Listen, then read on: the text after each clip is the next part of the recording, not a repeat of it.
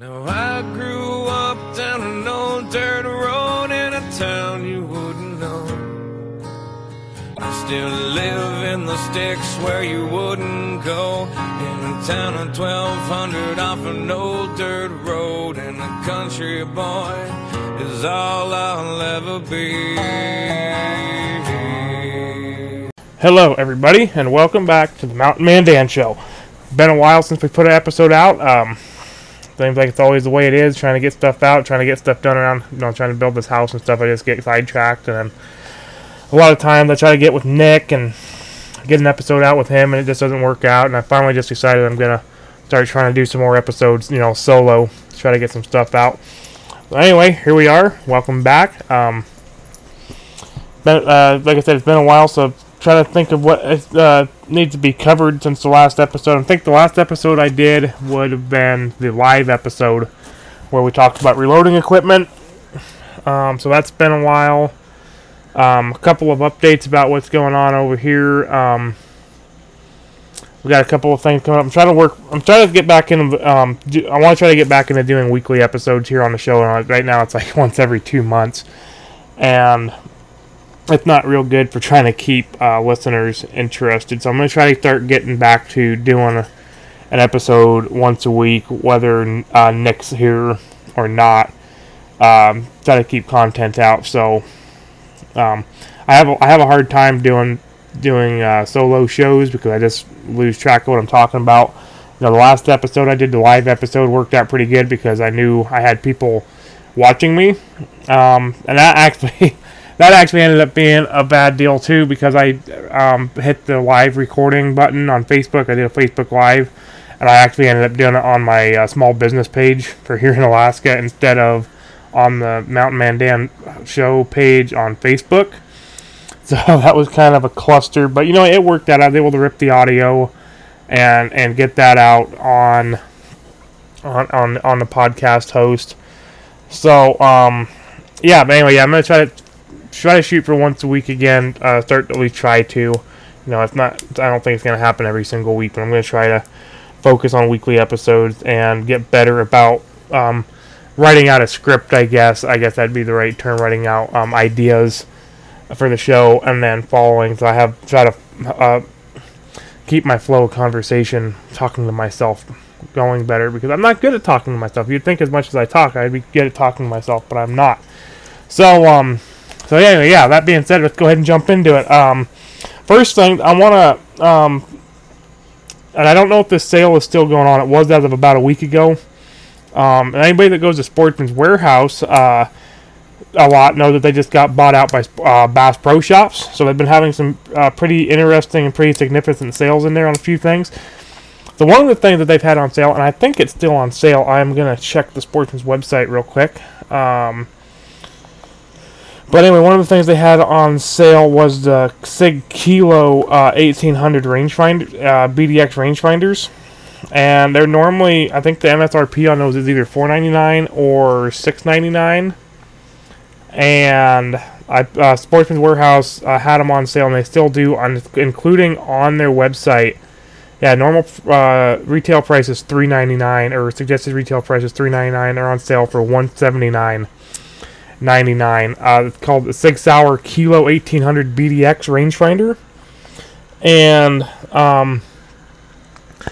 I've had rangefinders in the past, and they've always been these great big, like the only rangefinders I've ever had were the old Bushnell ones that my dad gave me when I was a teenager, when he upgraded, and I used them for a long time because they worked. And then this past moose season, I pulled out the rangefinder one day to range a shot, and it didn't turn on anymore. So I've been kind of in the market for a new rangefinder, and I've been eyeballing different rangefinders. I was looking at a Vortex one. I actually was going to look at the Sig ones, and Loophole, and whatever other brands are out there. And I just hadn't really made up my mind on what I wanted yet. And then I was in Sportsman's Warehouse here it was like a week or two ago, and they had that Sig rangefinder on sale for $179. I ended up buying one and started playing with it, and I gotta say I'm really impressed with that thing so far. So it's got I took it out the first day I had it, and I went out for a hike in the mountains, and, up in the hills and the trees, I wasn't able to get any shots really further than, 800 yards or so. But I didn't have any problems making readings on, like, bushes and trees and even snow at that range, and even in lower light conditions. Or the old Bushnell rangefinder I had to be... It had to be pretty much perfect. It had to be a nice flat reflective surface, and the lighting had to be really good or it wouldn't pick it up. And this thing, I didn't have any problem getting any ranges. I think it's a 6-power rangefinder. But what really caught my interest with it was it's got the SIG BDX. Basically the thing's Bluetooth. So if you have the SIG BDX scope that goes with the rangefinder, you can program your loads and stuff into it, and there's some built-in data charts, ballistic charts that are, the common loads like 223, 308, and that kind of stuff. I mean, it's got a programmable slot, and you can actually use the SIG Ballistic app and program all your information into it, and then Bluetooth your phone over to the rangefinder. So then... it's got a couple different settings on it. It's got a line of sight and a modified angle. I mean, the third one is, I believe it works off a modified angle. But when you range, when you actually have your load programmed into it, it will tell you the MOA adjustments you have to make right there in the rangefinder, and it's really handy. I played with it. It seems really accurate with, with a little bit of testing I did with it. It seemed like it was really accurate. And yeah, I was really, really impressed with that system. The glass is really good. The target that they're able to pick, picking up on snow is pretty hard. I didn't have any problems doing trees, like the tops of trees, and like the very tip top of a tree, very small target. At 600-700 yards, and I was still able to get good readings on those. And then with that ballistic app, I was able to program it for my 458 Win Mag actually. And go out there and get hits on like stumps and stuff, just unscientific, but close enough that for what I was doing, I was pretty happy with it. So that rangefinder, that having the built-in ballistic app built into the rangefinder is really cool. And then if you have the SIG BDX scope, you can Bluetooth the rangefinder to the scope as well, and that will allow it to once you range it and it pops into range, the scope will do this little digital boop, boop, boop thing, and it'll actually come up with a second crosshair, a little dot. That's your actual aiming point. It'll compensate for windage and all that kind of stuff. And so for $179, I was really, really impressed with that rangefinder. I would totally recommend it. And I just checked the Sportsman's Warehouse website. And that rangefinder is still on sale for $179, and they say they still have them in stock. So, and that is a good example of problem number 2 when I'm recording podcast by myself, is I start talking way too fast.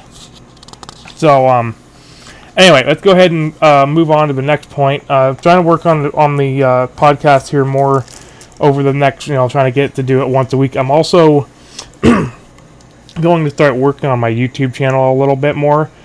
I used to put out YouTube channel videos fairly often when we were in Montana and Idaho, and I had a shop and that kind of stuff where I could work on projects and get out to the range and record stuff. And I just got away from it for lack of time, but lately I have quite a bit more time, so I really want to start working on that a little bit more. Two projects I have coming up that are going to be discussed both here on the podcast and on the YouTube channel, and I'll probably do some writing on as well, and send to like gunblast.com or one of the other places where I send articles to. The first one is I got curious. I've been shooting high-tech coated and powder coated bullets for quite a now, for hand loading, and I've run them up to, in the 44 mag I played with them a while back and ran them up to about 1600 foot per second before I started to get any leading, and I accepted the fact, for handgun bullets, that was enough performance without leading that they work pretty good. Since the last episode of the podcast, I've actually picked up two 45-70s, and we'll talk about that here in a minute. So I've got a bunch of Missouri River Bullet Company their 410 grain subsonic super thump that they made for the 458 SOCOM. I've got like 800 of those. And then I've got like 400 of their 405 grain wide flat nose 4570 bullets. And I noticed that the 4570 bullets have lube grooves and the SOCOM bullets do not.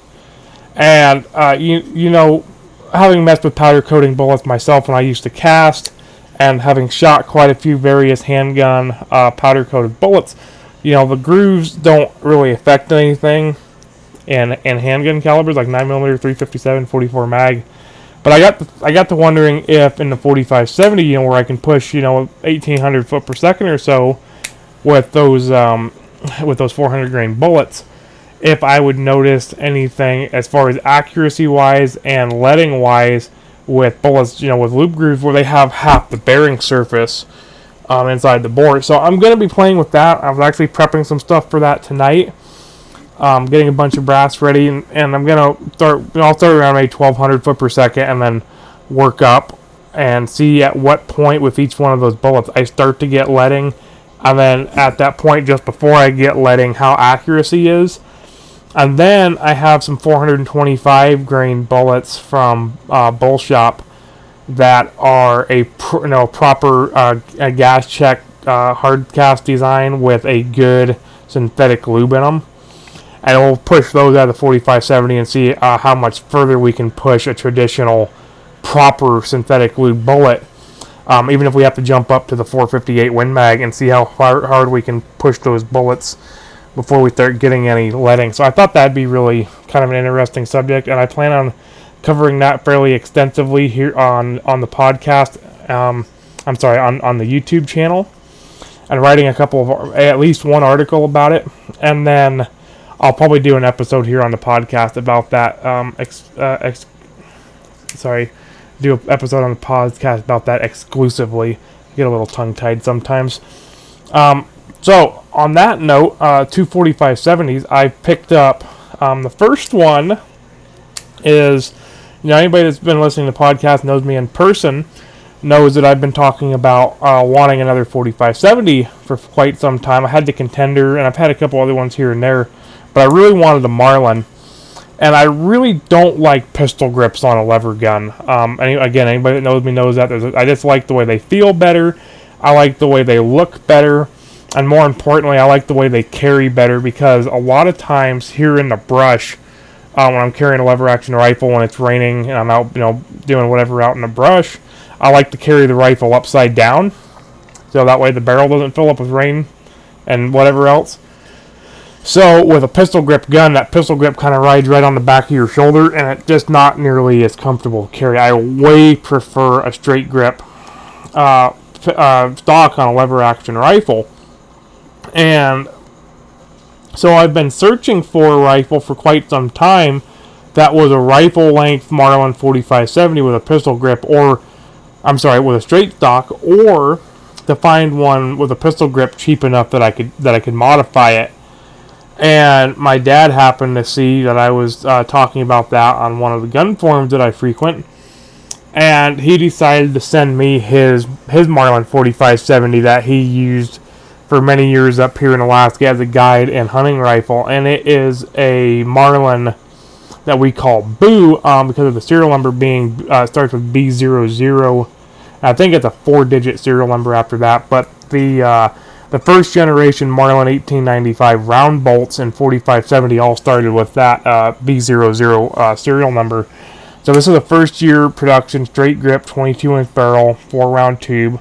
Obviously it's got a lot of sentimental value in it, being my dad's, and having covered a lot of ground between the Brooks Range and southeast Alaska when he was timber falling, and the Brooks Range when he was working as a guide. It's probably covered it's covered a lot of land in this state, and I would say it's safe to say that rifle has probably taken every type of game in North America, big game. So it's got a lot of sentimental value. I mean, of course, being a 4570, it's something I've been wanting anyway. So he sent me that, and it's got a really interesting site. I might do a YouTube video on that on there. As far as I know, it's the only peep site like it in existence. And we'll talk about that a little more in like a YouTube video or something. And then so right after I picked up that rifle, I was dealing with another rifle I had that I wasn't super happy with, and I've talked about that one here on the podcast before too. That Marlin 1894 44 mag I picked up last year, and when we were doing our brush gun challenge between me and Nick. And I just was not, I was never super happy with that Marlin 44 mag, mostly because it would not stabilize 300 grain bullets, which is what I like to shoot in 44 Magnum. And it just, the accuracy point was never really there. It seemed like I was always able to, shoot better than the rifle could with one of my 44 mag pistols. So there was just, I was never super happy with it. I never really shot it because it wouldn't stabilize the 300 grain bullets. And I tried to revamp my 44 mag loads with 240 grainers, and it just, my pistol shoot the 300 grainer so much better, and I like the 300 grain bullet, for bear country. And the whole point of having the 44 mag carbine was to not have to carry two different kinds of ammo. So I offered it up for trade, and I ended up trading it for a Marlin GBL 4570, which is the blued and laminate version of the SBL like Chris Pratt used in Jurassic World. So I've actually been wanting an SBL for quite some time. I thought it would be a really... I like the guide guns, the Marlin guide guns, but I've always felt, especially having grown up around a 22-inch Marlin rifle, I thought the guide guns were just a little muzzle, I guess light in the muzzle, they just didn't balance quite as nicely. So I've always thought the SBL and GBLs would balance really nice. There's an 18-inch barrel like the guide guns, but they have the 6-round tube on them, so it adds a little bit more weight. And they are pistol grip design. I haven't made up my mind if I'm going to do away with the pistol grip on this one, or if I'm just going to leave it alone. But I do like the way the gun feels with this pistol grip and the large loop lever on it. But the SBLs are ridiculously expensive up here in Alaska. If you go on the Marlin website, the SBL 1895 SBL is the only gun they show on there. They always, on all their rifles, they always show the little animals that it's good for. The rabbits and the deer and hogs and whatever else. And the SBL 4570 is the only one that shows a T-Rex. And having been used in a very popular movie like Jurassic World, they demand a premium price.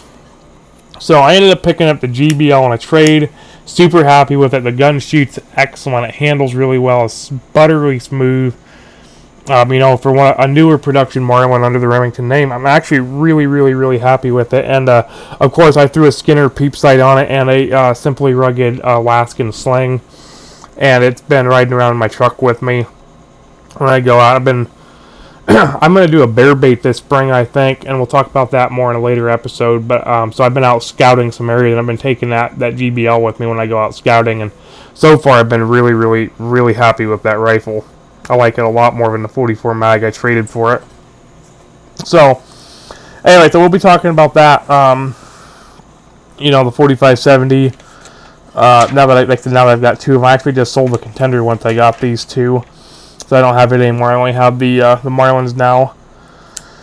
So, and then the other thing I've got coming up that I'm going to be talking about, and I haven't really been posting about this on social media, mostly because I've been thrown in Facebook jail again the last couple of weeks. Of course, it seems, it's just by magic, it seems that they threw me in Facebook jail right around the time of the election. They found some BS reason to throw me in Facebook jail. And then right around the time of the inauguration, I was looking at buying a 375 Ruger. And I put on Facebook asking if anybody had a 375 Ruger. I had a couple questions I wanted to ask about it. And I guess Facebook took that as I was trying to buy a gun through Facebook. Of course they did. So they ended up throwing me in Facebook jail again. So I'm in there for, I think, 60 days or something like that. So I haven't been real active on social media. So I haven't been talking about this upcoming thing. But with having bought so I bought a 375 Ruger. That's another gun I've been wanting for quite a while. With this last Facebook ban I collected, I decided to start looking at alternate social medias, and I ended up joining up on it. I've been a member on MeWe for quite a while, but I've never really used it. So I started pursuing MeWe a little bit more, and really discovered that the firearms culture on there is very up, and you can sell guns. And so I've ended up selling a bunch of stuff I've been collecting I didn't need, and raised a fair amount of money. So I ended up finally buying the 375 Ruger I've been wanting, and I found a left-handed model, early model guide rifle 375 Ruger, before they went to the adjustable stock spacers and started putting the muzzle brake on them. So I ended up picking that up, and that led me to start hunting for a scope to put on it. And you know, up here in Alaska, a short gun like that, there's always the possibility, especially if you're out moose hunting or caribou hunting and you're trying to pack out your meat, there's always the possibility of running into a bear. That's just a fact of life here in Alaska. If you're not in the city, and even in the city, you never know when you're going to run into a bear or a moose. You know, moose are, I would almost rather tangle with a bear than an angry moose. They're not very friendly. So you never know when you're going to need to, you know, to be able to get a quick shot off. So when I used to shoot 3-gun down in Idaho, the little bit that I shot 3-gun, I really learned to appreciate the use of a scope with a true 1 power. Because for me, and this is one of the reasons I don't like scout rifles, but for me, shooting with like a 1.5 or a 2 or even a 3 power scope and trying to shoot both eyes open, it just gets all blurry, and it just doesn't work. I start seeing double vision. I've actually got really good eyesight, but it just doesn't work good for me when the scope has a higher magnification than my other eye. So I started looking for like a 1-6 or a 1-8 rifle scope with a true 1 power, and it really surprised me how little is out there about using the LPVOs on, you know, the low power variable optics on big bore and hunting rifles. There's almost nothing out there because the entire market right now is dominated by modern sporting rifles, you know, AR-15s and that kind of stuff. So I ended up doing a lot of research. You know, a lot of those lower power scopes, because of being geared towards AR-15s and that kind of stuff, have really goofy reticles in them and that I don't like.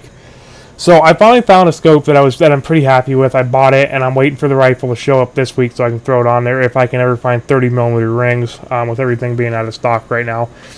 But I bought a Vortex Viper PST Gen 2 1-6x24, and it has just a standard crosshair with some, I think they're 4mm spades. It's not really a BDC because they're not separated at further lengths or different ranges, but that has 4mm hash marks for both windage and elevation holdover. So I went ahead and bought that scope, and we'll be doing a review on that here pretty soon. I'm going to be putting that on at 375, and then, but it really led me, you know, I've been talking to Andy Larson with Skinner Sights for a while about doing a test and review on his LPVO scope that he came out with, and it just kind of led me to start looking at how little is out there as far as reviews and videos and that kind of stuff about, you know, selecting a scope for dangerous game on a rifle.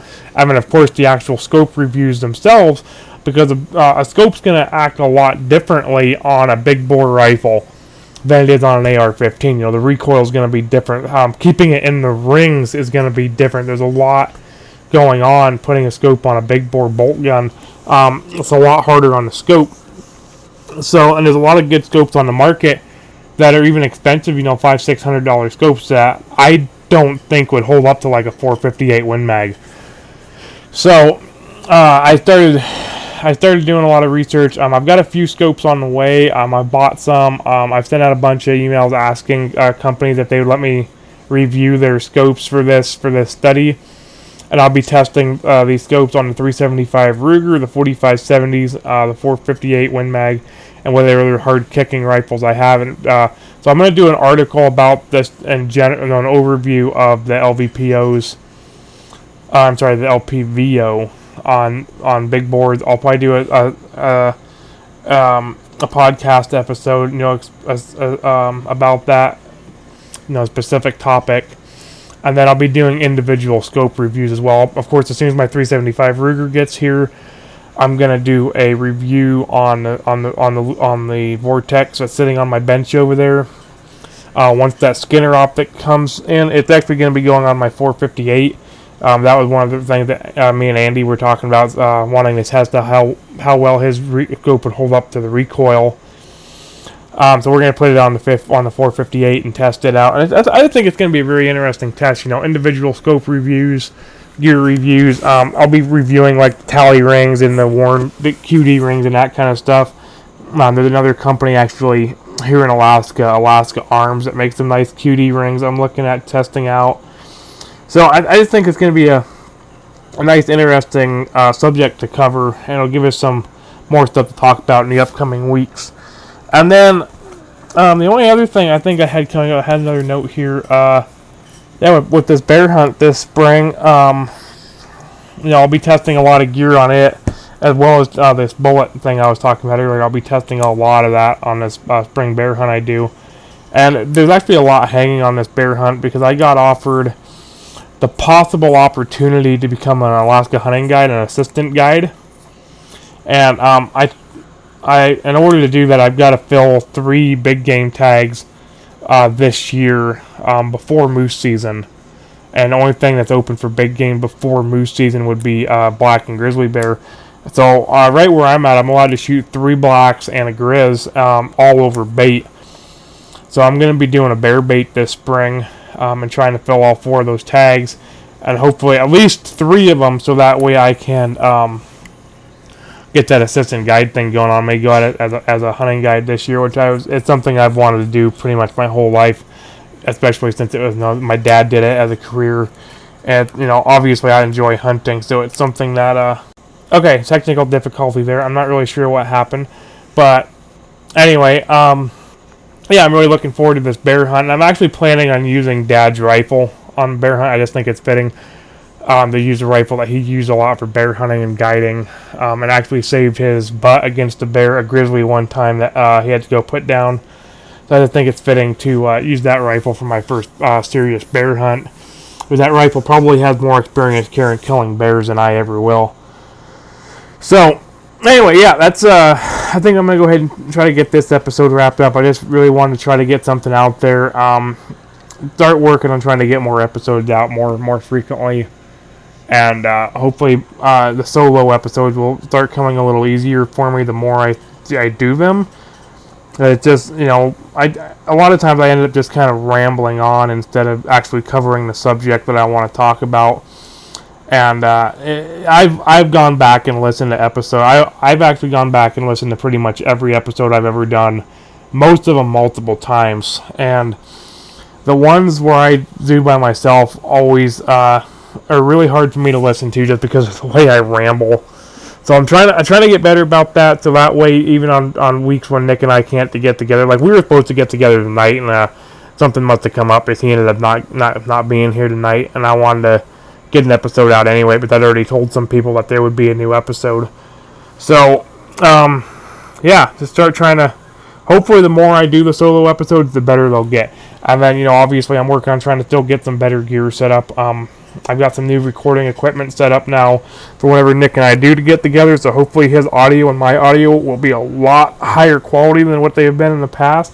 We've dealt with some real audio issues in the past. I think today's audio, the way I'm doing the solo episodes, the audio is pretty good. I've got a good headset, and I know a good microphone and a good set of ear set, so I can hear what's going on. But anyway, yeah, I appreciate everybody tuning into the episode. Like I said, we got some pretty interesting things coming up that I'm hoping to be able to cover both here on the podcast and my YouTube channel, which you can find at The Shooter's Apprentice on YouTube. Most social medias, that's the name I've started going by, The Shooter's Apprentice, or just my real name, Daniel Congiolosi. You can find me on YouTube. Was on Twitter for a while. I don't really get on there very much, but Instagram, I do a lot of stuff on Instagram. Facebook, when they don't have me banned, now I'm over on MeWe by my real name. I'm usually pretty active on social media, and I'm trying to start getting more active in YouTube and that kind of stuff again. I used to put out quite a few YouTube videos back, 5 or 6 years ago. Yeah. Anyway, I'm gonna go ahead and wrap this one up. I appreciate everybody tuning in to listen, and we will see you next time.